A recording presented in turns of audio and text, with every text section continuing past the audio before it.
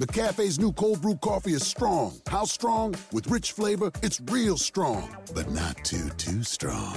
Because it's smooth too, baby. How smooth? Real smooth. Like silky velvety smooth. So, if you want your cold brew strong and smooth, come on in and try McCafe's new cold brew or sweet and creamy marble cold brew coffee. It's smooth. That comes on strong. At participating McDonald's for a limited time. Welcome to Blog Talk Radio in high fidelity.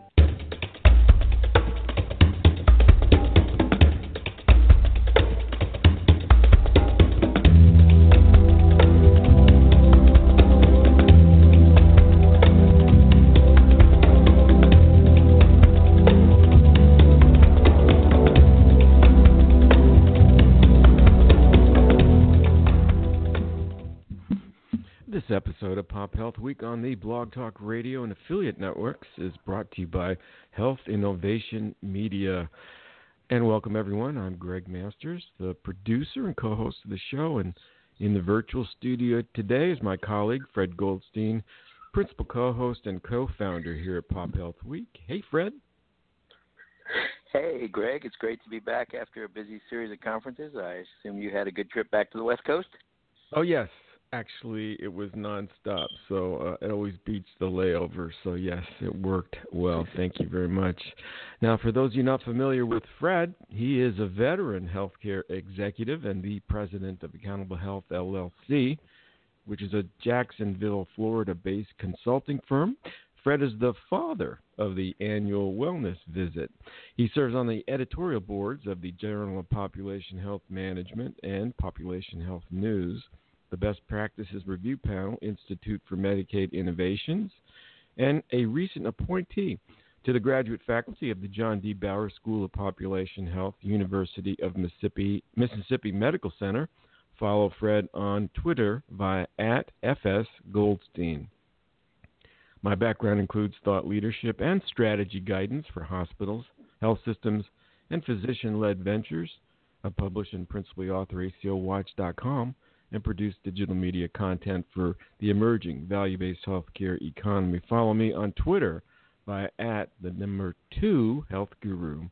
And now for today's guest, Nicole Bradberry. Nicole is a passion-driven entrepreneur and operator and a key thought leader in the emerging accountable care and value-based healthcare economy. Nicole founded and serves as the CEO of the Florida Association of ACOs, FlaACOs, which just concluded its 5th annual meeting in Orlando, Florida this past week, and we'll hear more about that shortly. Nicole also serves as the Florida Market President for Navis Healthcare, a population health solutions company built around what matters to the patient.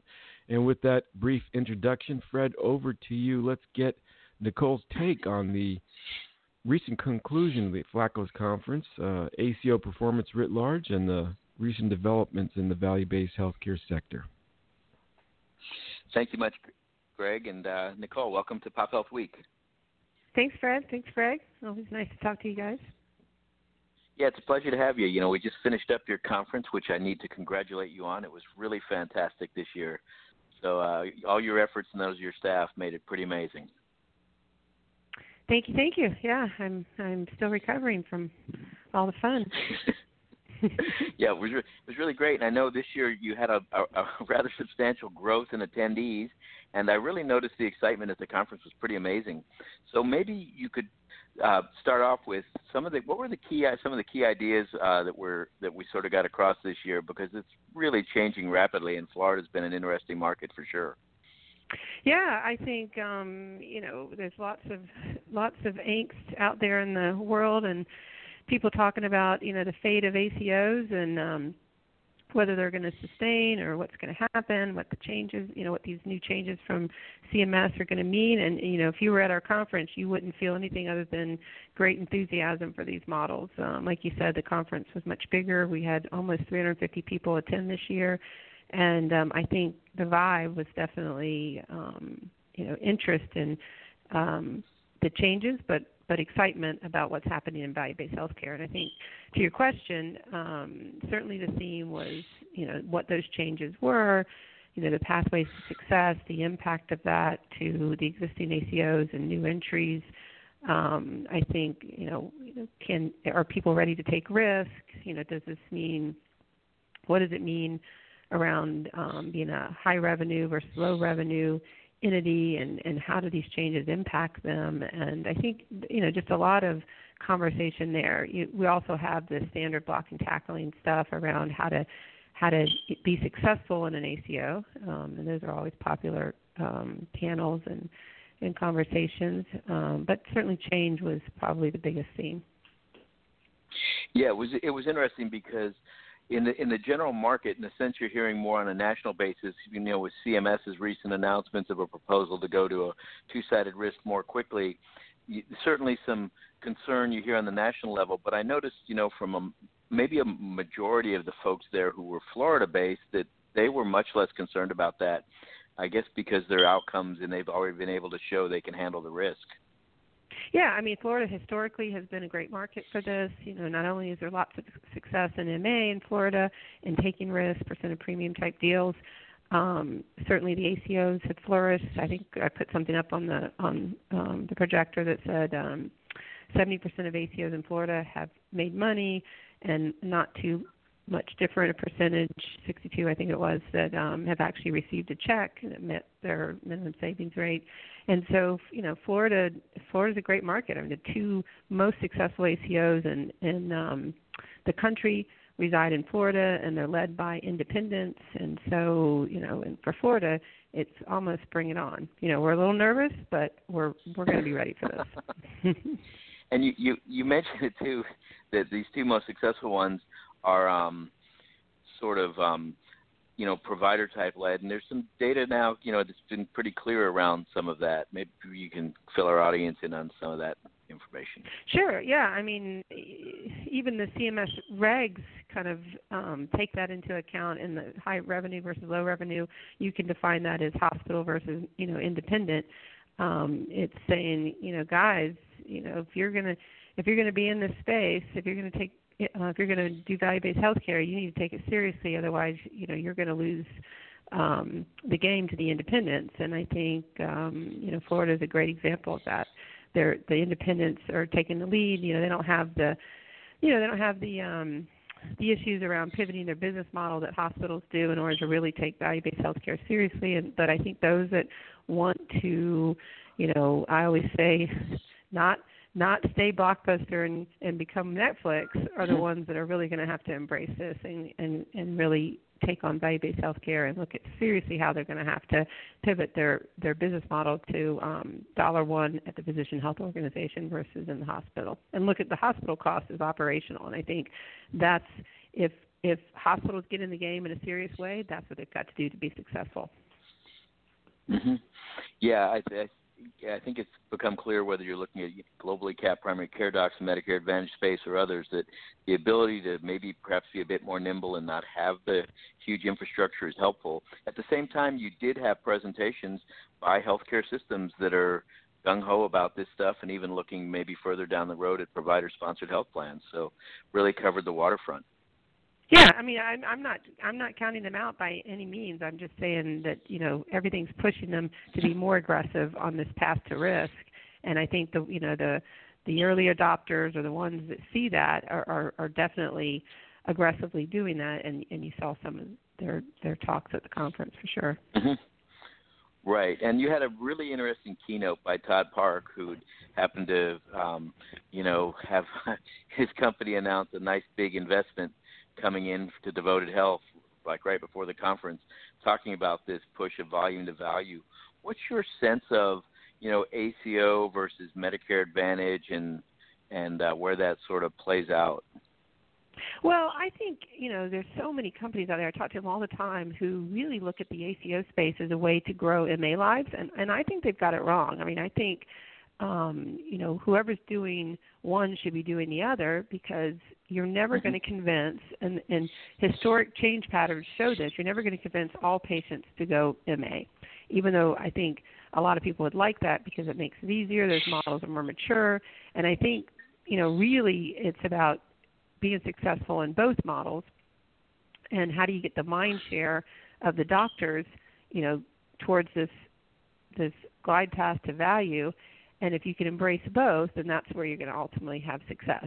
Certainly people have put their stake in the MA ground versus the ACO ground, but together is where you're going to ultimately get, these models to move to value. I think you're starting to see with the move to the more risks that these models are looking more like MA, but at the end of the day, I believe ACOs have actually more ability to reduce medical costs because they're more focused on that, versus MA is still, even though the changes are coming, they're still very focused on the revenue side of risk coding and how do we, make our patients sicker in order to increase our top line. And so I think, both are going to get us down the path, though. Yeah, I also noticed at the conference that it wasn't just, a lot of times the ACO conferences are focused on primary care and hospital. And this had some pretty substantial discussions around post-acute and all of those services and how you link them in and how important they are. So it really covered that. And I think, it's nice to see that area being considered. Are you beginning to see that broader outside of perhaps what we're seeing here in Florida? Any sense on that? Well, I think post-acute is the new frontier. It's where people see where the opportunity is. I think it was first recognized under bundles, that for hospitals who are doing bundles, post-acute was where they could reap reward without having to do some things within the hospital. I think on the ACO side or any value-based contract, they're really seeing that there's so much spend in post-acute that they've got to manage that better. And so you're seeing things around community care and, some connectivity with, post-acute facilities, home health, and how do we get better, connected to the home? How do we move more people to the home? I mean, all of that is really hot conversations now, and I think that's going to continue to grow.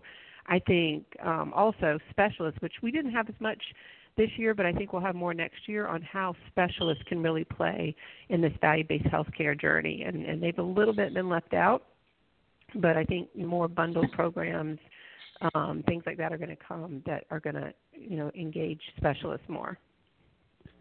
Mm-hmm.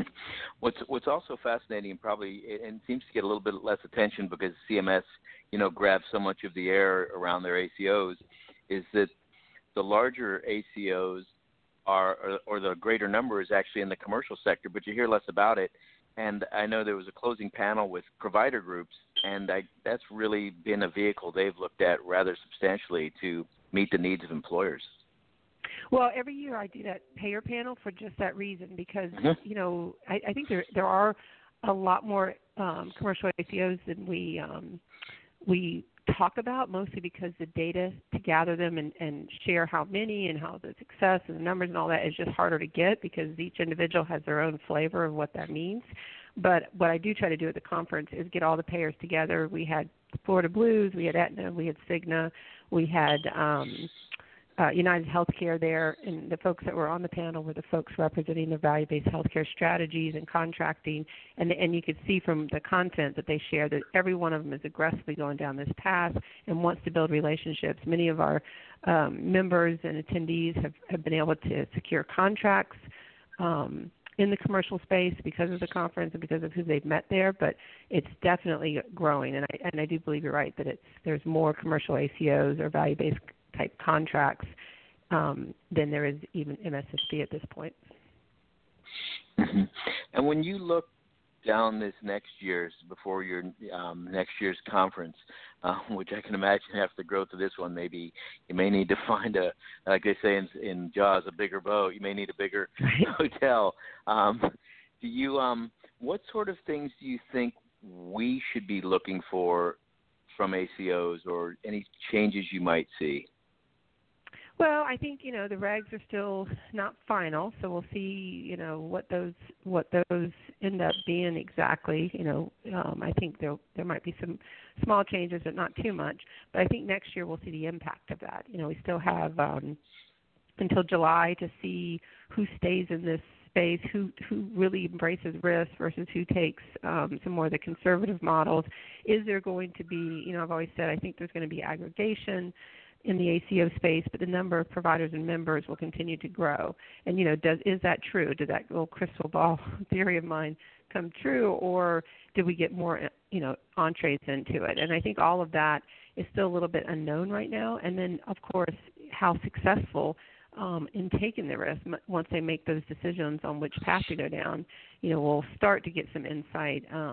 Probably it'll be 2 years from now before we really see the impact of how successful they're going to be as far as the financials and shared savings or the downside, impact. But I think all of that will start to be a focus at next year's conference. And when you mentioned aggregation, you expect to see more aggregation. Is that between individual ACOs operating, or is that something you're seeing maybe through an Aledade who was there, or some of the other companies in that space, or both? Well, I think it's going to be both. I think you're going to have, capital coming in, that will help smaller ACOs take on risk, and in order to do that, you'll see some aggregation there. I think you're going to see companies like Aledade and Navis and others, and Agilon, I think, is an example of those that come in and enable as well as provide some capital or partner with those. I think you're just going to see a lot of movement. I think you're going to see MA come into the ACO space in order to get that mind share I spoke about, and I just think you're going to have all of that, lots of different flavors. Mm-hmm. Yeah, I've noticed even here in Northeast Florida, in some of the more conservative communities, even those hospitals have suddenly said, yes, we have an ACO, it's doing well, we're working on that model, and now we're going to roll out MA based on what we learned from that ACO. So it really is something that makes sense. I think even in Miami, 60% of the folks are MAs, you still have 40% of the market out there on a fee-for-service basis. Right. I mean, that's the most intense MA market in the country, I think, and there's still a huge opportunity for ACOs, and some of the most successful ACOs are down there because of it. Right, and so when you think of even other parts, I mean, that, as you said, that's the high water mark is the 60% down in that South Florida market, and everywhere else is lower than that. So obviously, if you're going to go out there, you do need that dual strategy you talked about. Getting to another group you're working on, you're starting a new organization called Value H. Can you talk about that? So, Value H is really, when I started FlaACOs, it was really, back in 2013, it was really focused initially on MSSP ACO model. It was new, it was the front, it was the groundbreaking value contract, and so we were very tightly focused. I've tried to broaden FlaACO's mission to be all of value-based healthcare, and I think we've been successful in doing that. But as I've done that, I've looked out to the rest of the country and have not seen any other entity that has broadened their scope. You've got NACOs, who's very, very much focused still on MSSP and policy, and their board is now full of probably outweighted by hospitals versus independents. You've got TIPA, who's trying to help independent physician organizations get educated on all things that impact them, including value, but probably just starting to scratch the surface of value. You've got HFMA, who's still very rev cycle hospital focused, and I just can't find an entity that really embraces value-based healthcare across the board, across all stakeholders, and provides the network, the education, all the things that you need to be successful in value-based healthcare and bring everybody together in one place. And so that's the point of Value H, this new association.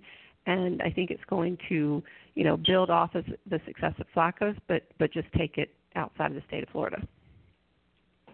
That's fantastic. Before we get a little deeper into it, you mentioned TIPA. Who is that, or what group is that? That's the Independent Physician Organization, Independent Physician Association. And that's one that's out there. You've got CAPG, that's another one that's that's trying to broaden its scope. But I don't think anybody is really embracing every stakeholder across the board, which is the point of Value H. And if anybody's interested, go to www.valueh.com. for our initial kind of teaser. Put your information in there, give us your email, and as we start to roll out more, you can get more information and more involved as much as you want. That's going to be a really interesting group because, as you said, we've got these ACOs over here, or hospital organizations. We've got these primary care organizations over here. We have population health organizations over there, but really an umbrella to bring together all of those different disciplines and domains would be fantastic. So nice to see you launching that. I think so. I think it's needed, and I hope people embrace it and want to participate.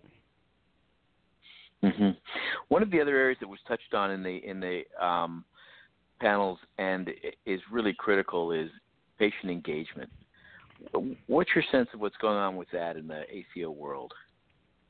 Well, I think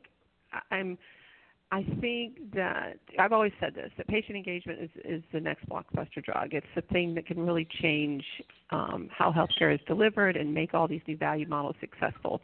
Some of the stuff that's coming out around retrospective versus prospective, the ACO model was always retrospective, but they're now listening to concerns and giving some prospective options, I think can actually harm some of the initiatives around patient engagement. If you go prospective, are these ACOs really going to drive to get everybody in AWV like they are now, because they've got to manage that attribution? Are you going to start, being more focused on care managing a population versus thinking of all kinds of unique ways to address, all the cost issues, the systemic problems that occur in healthcare versus just managing these patients' conditions?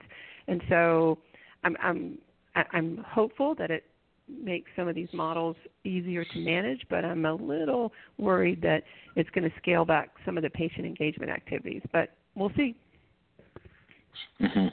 Yeah, it's really, like you said, it's I've always said, it's the holy grail of healthcare if we can get the patients engaged in this, and particularly important in ACOs where you have this leakage. They can choose where they want to go, and you can incur a lot of expenses if they end up outside of your network. So the better you can get them engaged, the better you are. Right. Are there there was also a really interesting discussion around full risk and capitation. As I travel around the country, you mention that term, and most providers turn around and run. What's your sense of that? And obviously you had a whole panel on it in terms of what you're seeing in the market. Of this move into risk, I guess I'm. Yeah, going into risk and taking capitation.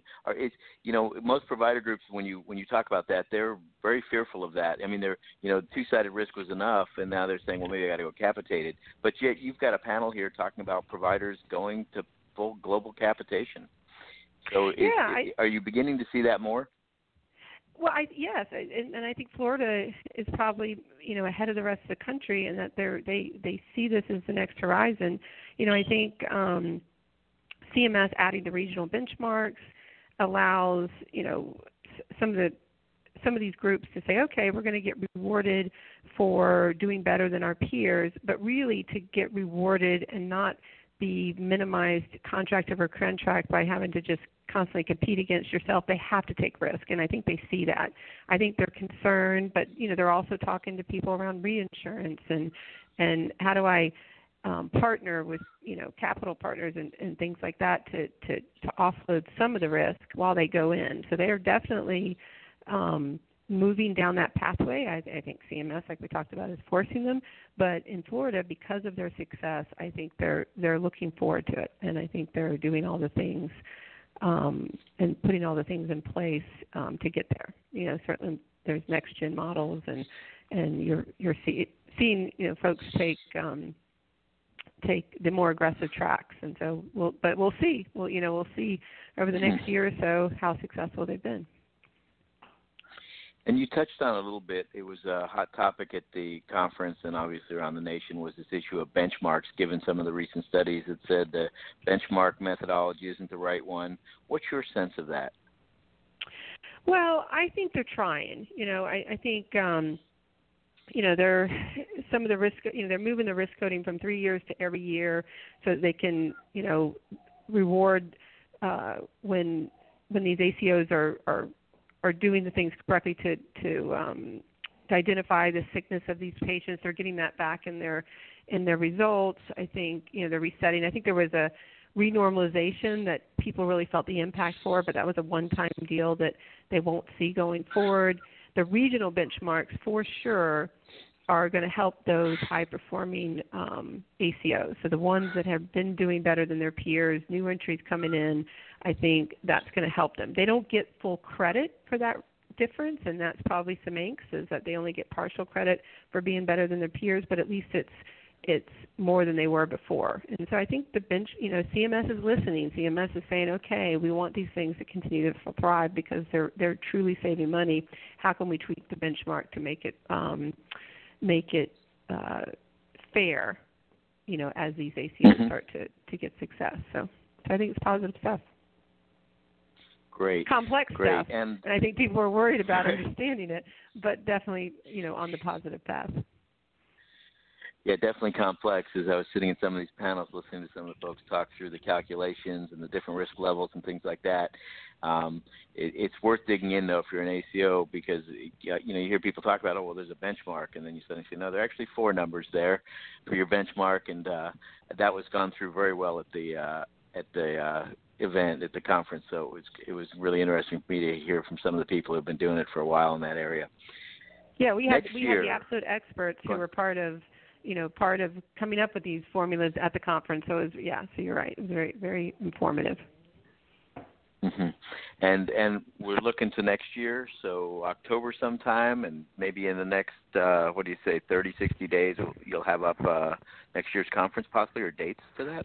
Yes, I wasn't able to pick dates yet, but I'm going to hopefully have them picked and the hotel announced, within the next 30 days, if not sooner. So yes, but we try to stick in that October time frame. And where should people go to get information on the conference, or even to see last year's agenda, this agenda from just a week ago, which was excellent? www.FlaACOs, FLAACOS.com. And I think it's going to be about a week and a half, but we'll have all the conference presentations up on the website.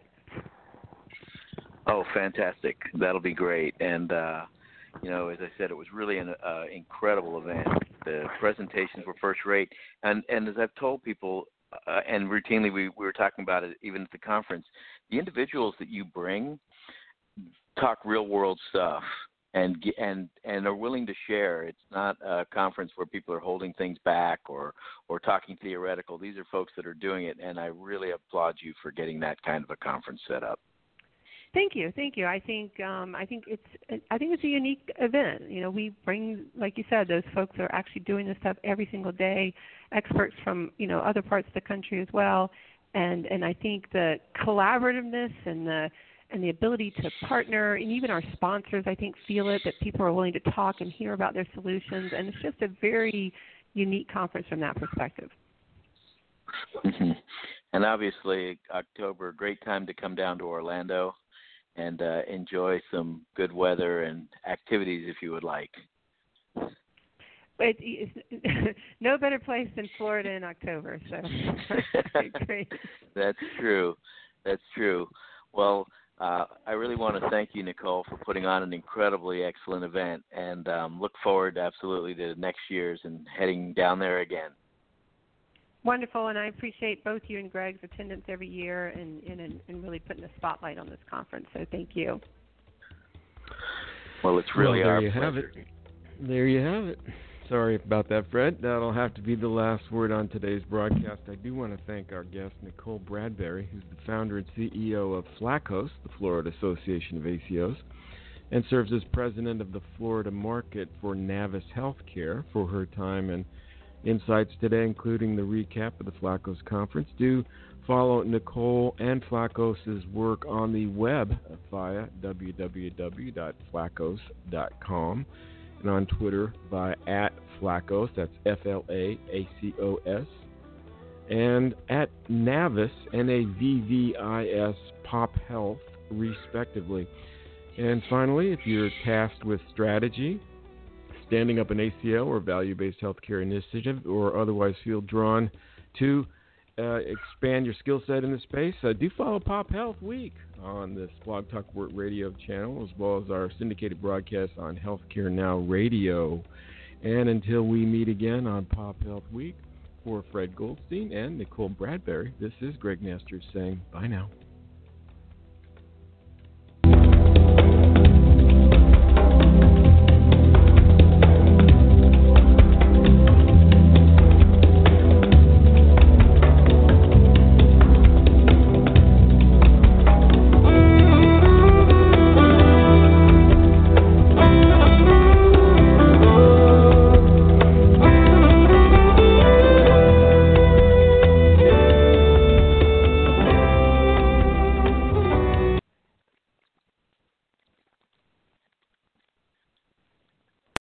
McCafe's new cold brew coffee is strong. How strong? With rich flavor, it's real strong. But not too strong. Because it's smooth too, baby. How smooth? Real smooth. Like silky velvety smooth. So, if you want your cold brew strong and smooth, come on in and try McCafe's new cold brew or sweet and creamy marble cold brew coffee. It's smooth. That comes on strong. At participating McDonald's for a limited time. Drum roll, please. And now, the main event of the morning. A sunshine punch to the day. The Jitter Java, your Go-Go Beans, the old AM, how you do? It's your special Wakey Juice, that electric elixir. Your morning McCafe. Right now, get any size for $1. Yep, that's freshly brewed coffee made with 100% Arabica beans for just $1 off the $1, $2, $3 menu. Prices and participation may vary. Limited time offer cannot be combined with any other offer or combo meal.